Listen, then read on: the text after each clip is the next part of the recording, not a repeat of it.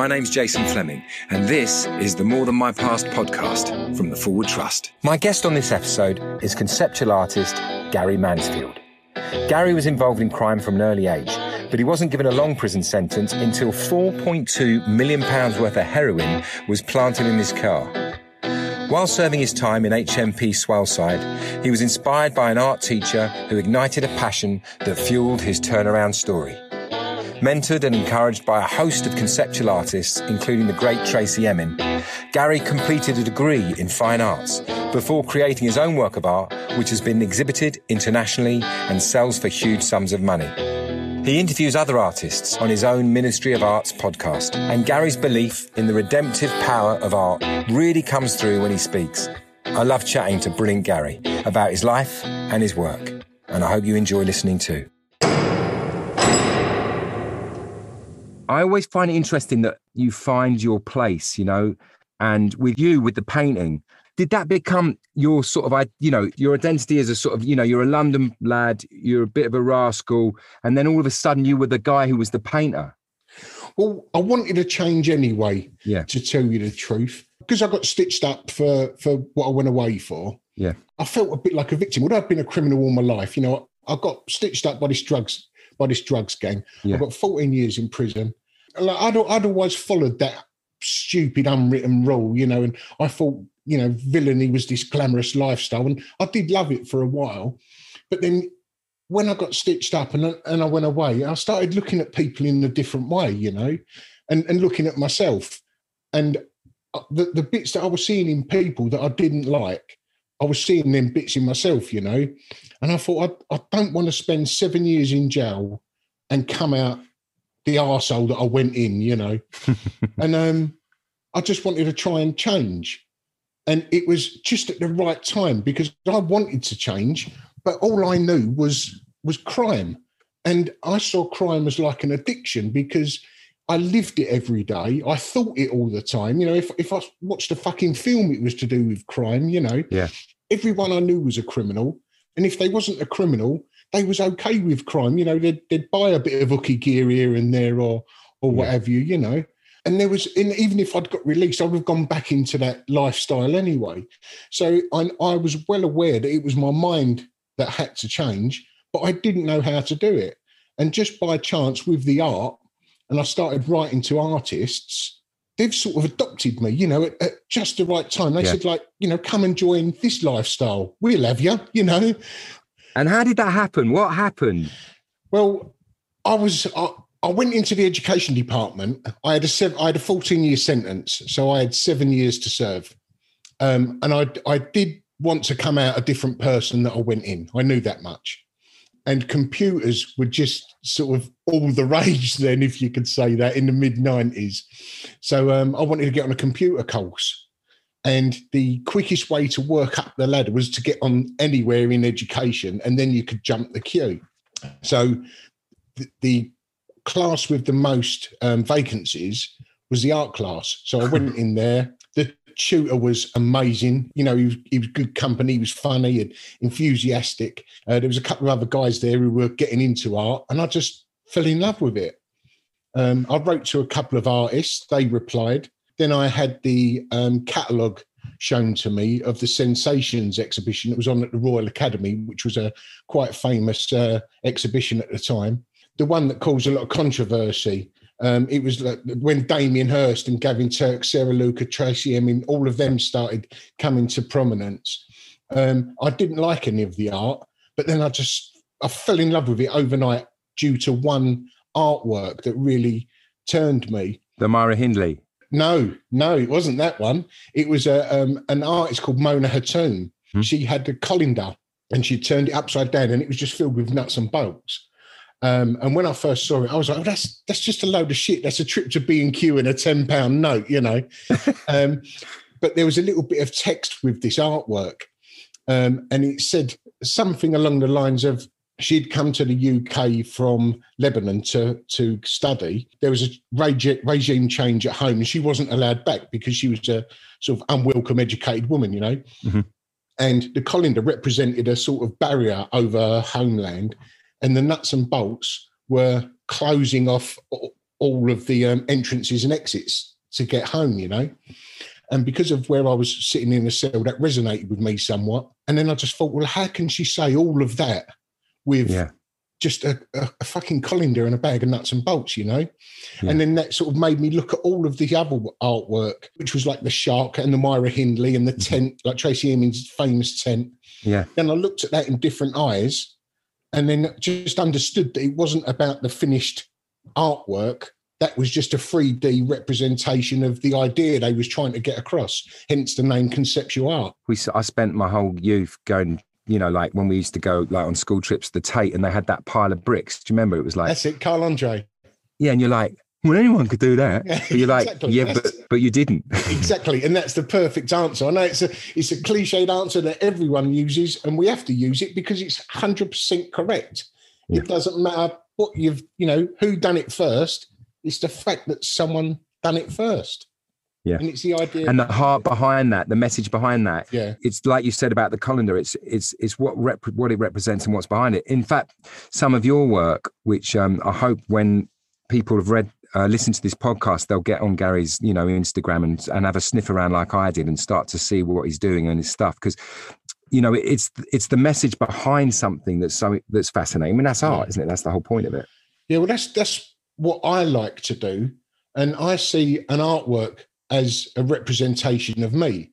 And I like a sort of multi-layered artwork. And all of us, we're all multi-layered, And with this conceptual art, it is just like seeing a person. You have your opinions of a person, which we've all got. We all have these first impressions of someone. And then the more you find out about them, you find out that everyone's multi-layered, and then you start finding out about their story. And that's what conceptual art is like. You see it first of all, and it is maybe a shark in a tank, and you go, oh, it's just a shark in a tank. And then you start sort of looking at what Damien Hirst was trying to say about the shark. And then all of a sudden it becomes a bit more than just a shark in a tank or a tent with names in it, You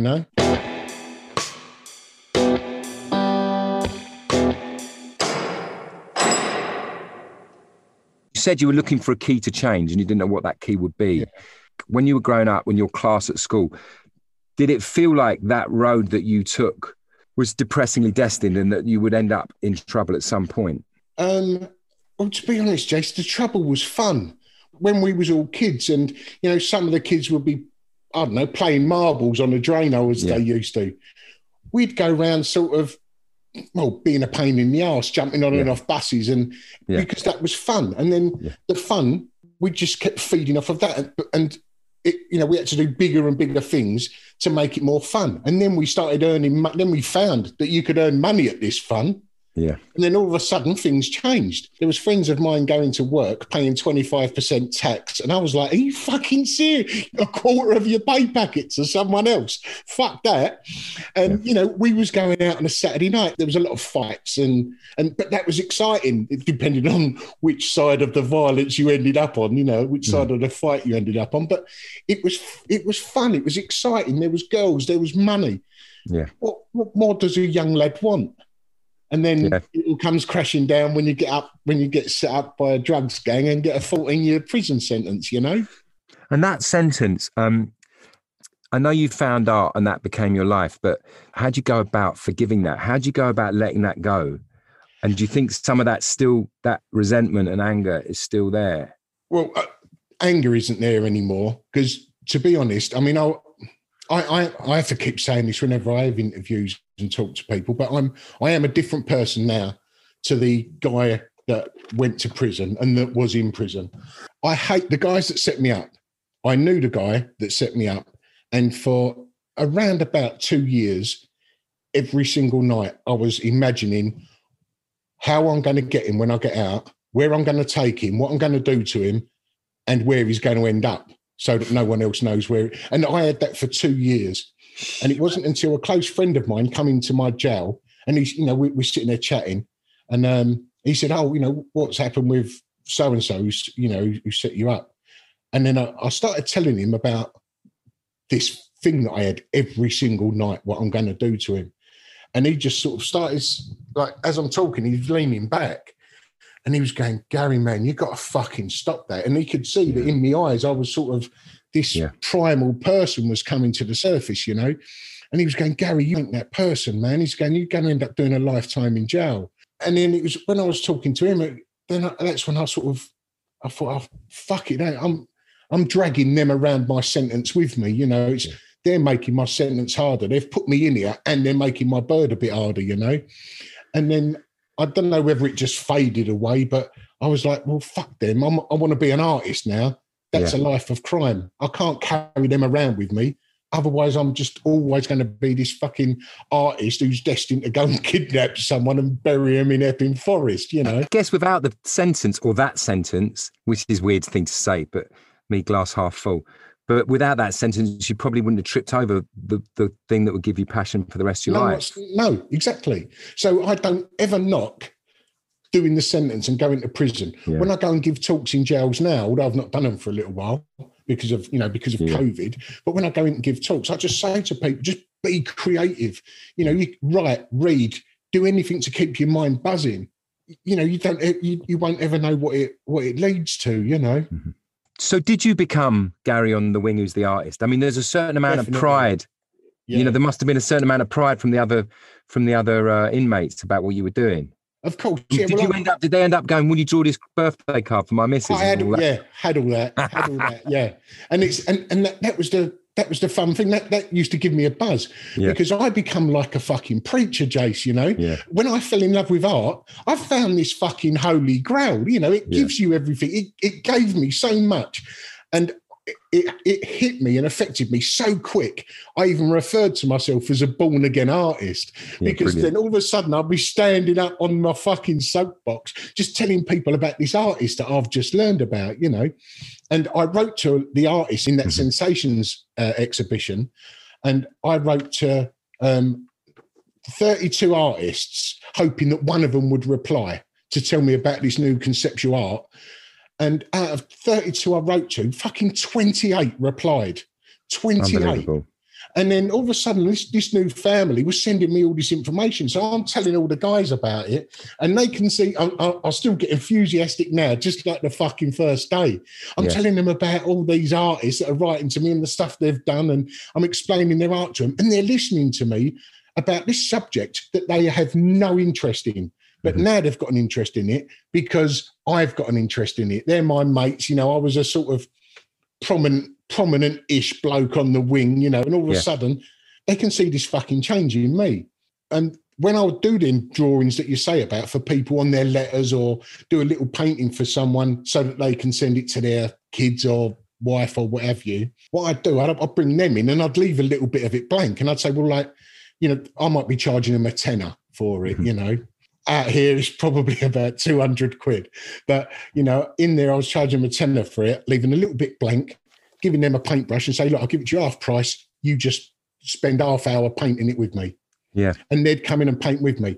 And then all of a sudden, you're on this little bit of common ground. You've left Joe and Bravado outside the cell door. We're both sitting here with a paintbrush. Half the time, the guys have got their tongue out, you know, like concentrating, trying to keep within the lines. Then one of the guys, who was this fucking airy-assed, scary bank robber, he just went, like, what was the thing with that Picasso then? You know, and then why did that bloke cut his ear off? And then all of a sudden, they're just asking me questions about these artists that they've never bothered chasing up that query before, but they've always wanted to know the answer. And then I sort of pull them into the art world, you know, or pull them away from the criminal world just for a few moments. And it is like showing someone a little light. And then, you know, if they want to take that route, then you're opening it up for them, you know. It was amazing.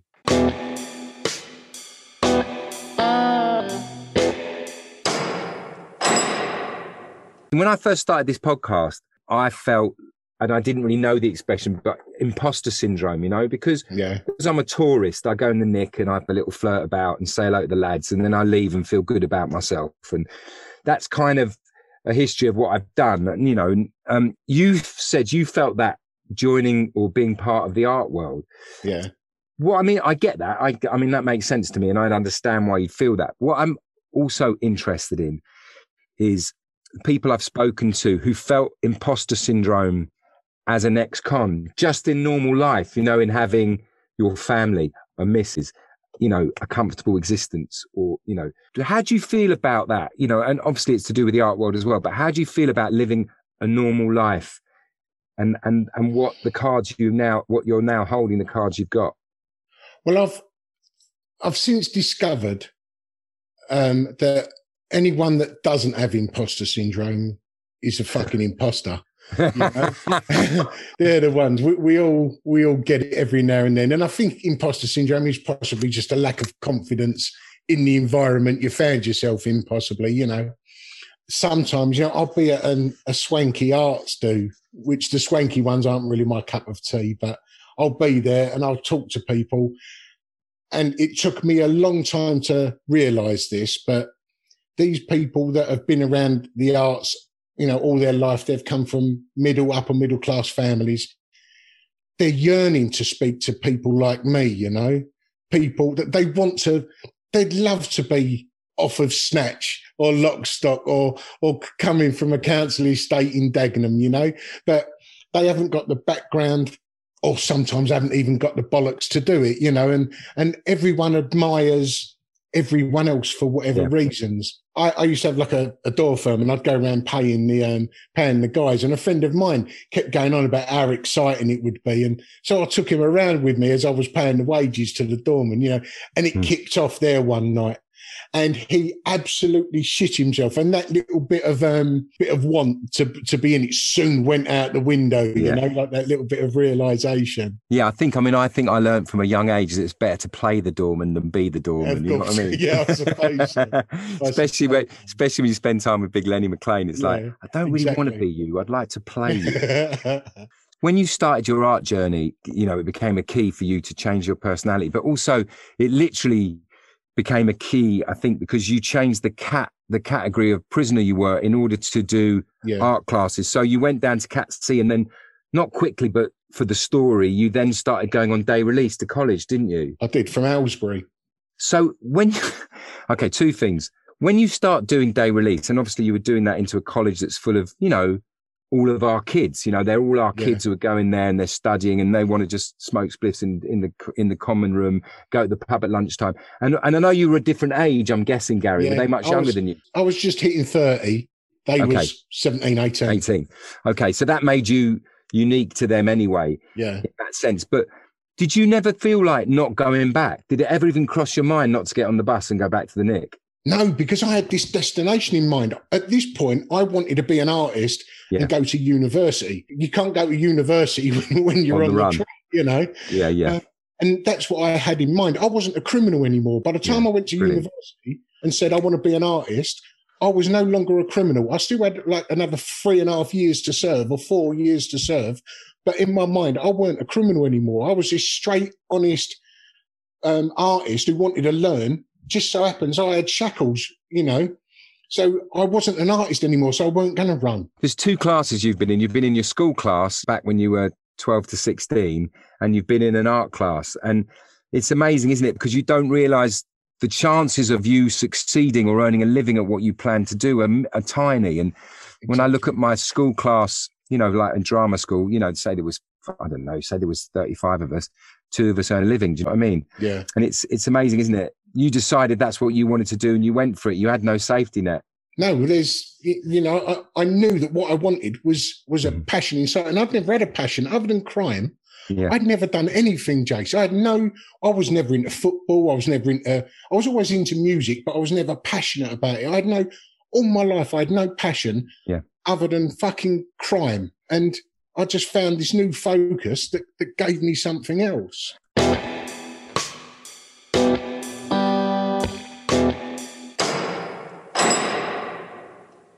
And your life and your sentence inspire and not define your work, but have been the subject of your art. Do you feel that as you go forward, that work will develop? I mean, I know you've been through some hard times, mate, and even since out of prison and some hard stuff with your family. Do you feel that will then influence your work as you go forward? Definitely, because I bring other circumstances, like the hard circumstances you're talking about at the moment. I presume you're talking about my son with the recent cancer. Yeah, he was Yes. just diagnosed with a rare cancer, which he had 2 tumours. They've got rid of them. That's all fine. But I can bring things into my world, if you like. I've got my own little world that works on pillars of identity, empathy, and I can pull things in like my son. You know, I see that he's now been given a sentence because it's genetic, the cancer he's got. I see he's now been given his own prison sentence. He's got a lifetime of this thing that could happen inside him any time. So I can talk about what's happened with my son, but bring it into my world. I won't necessarily talk about tumor, like my son's tumours, as things that are in him, external to my world. I bring them in, and then all of a sudden, these things are the equivalent to my sentence. You know. Yeah, that's interesting. Yeah. You know, in time, you've also quoted as being one of the things that you always sort of use to influence you. And time, whether it's sentence or time, whether it's how long you've been ill or how long you will be ill for, is an important factor, isn't it? Yeah, definitely. I don't know if you've seen, I had a bunk bed. I don't know if you've ever seen the bunk bed with the bricks on the bottom. Yeah, I love that. Yeah, that's... Well, I've repurposed that bunk bed, and like you were saying about my son, I'm doing an installation at the moment at the Fulham Town Hall. There's a big exhibition that's taking over the whole town hall in May. Down there, I've got the room and the bunk bed's in there. Oh, fantastic. And, I've repurposed that bunk bed. There's no longer bricks, but underneath, I'm having it as being my son Samuel's bunk bed, although it's a prison bunk bed. Yeah. So Samuel's down the bottom, and I've worked out where both of these tumours were, and I've got rays of red wall going into where the tumours are on his body, you know. And like so the lasers. it looks like this explosion of lasers coming out, going up to the bunk above. And because it's genetic, and we only found out about this cancer sort of like a year ago, it's going up to the bunk above, which is the next, which I'm seeing as the next generation. And so unwittingly, the generation above has passed this on to him, and so has every generation above that, you know. Oh, that sounds amazing. I can't wait to see that exhibition. I mean, Gary, I adore your stuff. I think it's really cool. Gary's done this, I mean, I don't know if you'd say this was your core piece, if that's what you call it, but Gary's done this amazing sculpture of a prison shirt. You know, when you look at it, you go, wow, that's amazing. It's a replication, a perfect replication of a shirt. But when you know what's behind it, and I'd like you just to talk about that piece, because I'm definitely having one.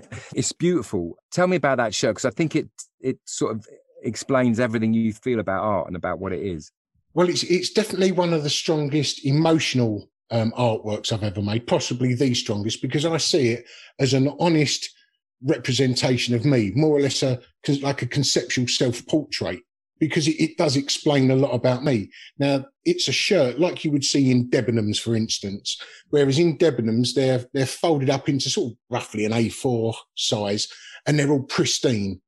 And then you get them home, you take the pins out, and then you've got a square of pristine ironed fabric, and everything else is creased and folded. And I see that as a lot of people at the moment, especially on social media, that on the surface, they're trying to be one thing, and behind or inside, there's something else. Whereas I try to be as honest as possible. And the shirt sculpture that I've created, it has got creases and folds and tears. It's got a button missing. It's got a chipped button. So I'm trying to say that I'm putting my faults on the surface for everyone to see, so that when you unfold it, you know, you're getting what you're seeing, you know. So and I've called it, it's called either I'm perfect or imperfect, because both words are spelt the same when you take the gaps out of, if you take the gap out of I'm perfect. So it's a little play on words.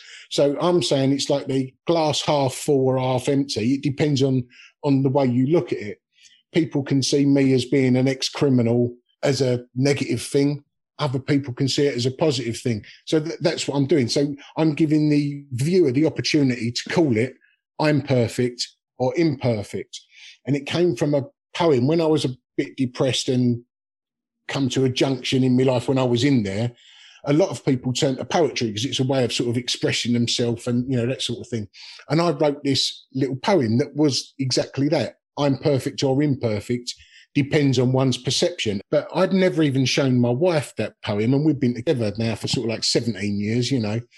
And it wasn't until I created this shirt and I sold it. And I was giving this poem to people as well as a sort of, as a gift to sort of explain what the shirt was all about. And it was so precious to me that I couldn't even read the poem without getting upset, because it took me back to that junction in my life where the old me, which I refer to as Roy Maynard, and the new me separated, you know, and it sort of brings up the emotions that I was going through at that moment and the conflicts that I was having inside, you know, and still to this day, to be honest. Yeah, so that's what it is. It was an honest representation of a prison shirt, to say it's got as much value as if it was a shirt from, not Savile Row, I can't remember the name of the road where the shirt's made, but you know, it's got as much value. I've got as much value as the next man. This folded up prison shirt has got as much value as the shirt next to it. Can you tell us that poem, Gary, or do you want me to find it and I'll read it at the end? I can't fucking read it, man, to tell you the truth. Okay. I don't think you'll find it. I'll find it. When I sold the last shirt a couple of months ago from that first batch of 7, I sent it to a person. It so happens it was a friend. I sent the last one got bought by a friend. I gave it to her. I gave her the poem, and she fucking burst out in front of me. I'm getting a little bit upset now. Yeah. Sorry, thinking about it.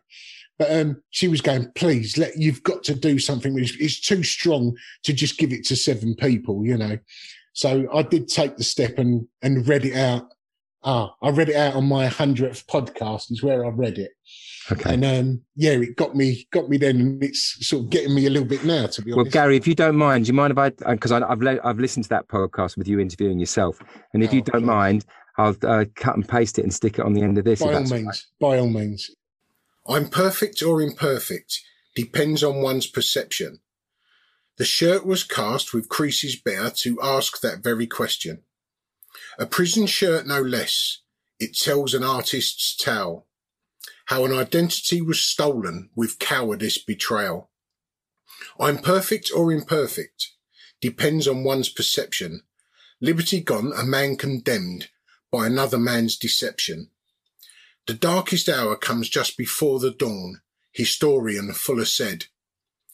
7 years of 14 spent waking in a prison bed. I'm perfect or imperfect depends on one's perception. Discovering art had changed my life. I slowly found redemption. It brought down the walls and freed my mind. The darkness became light.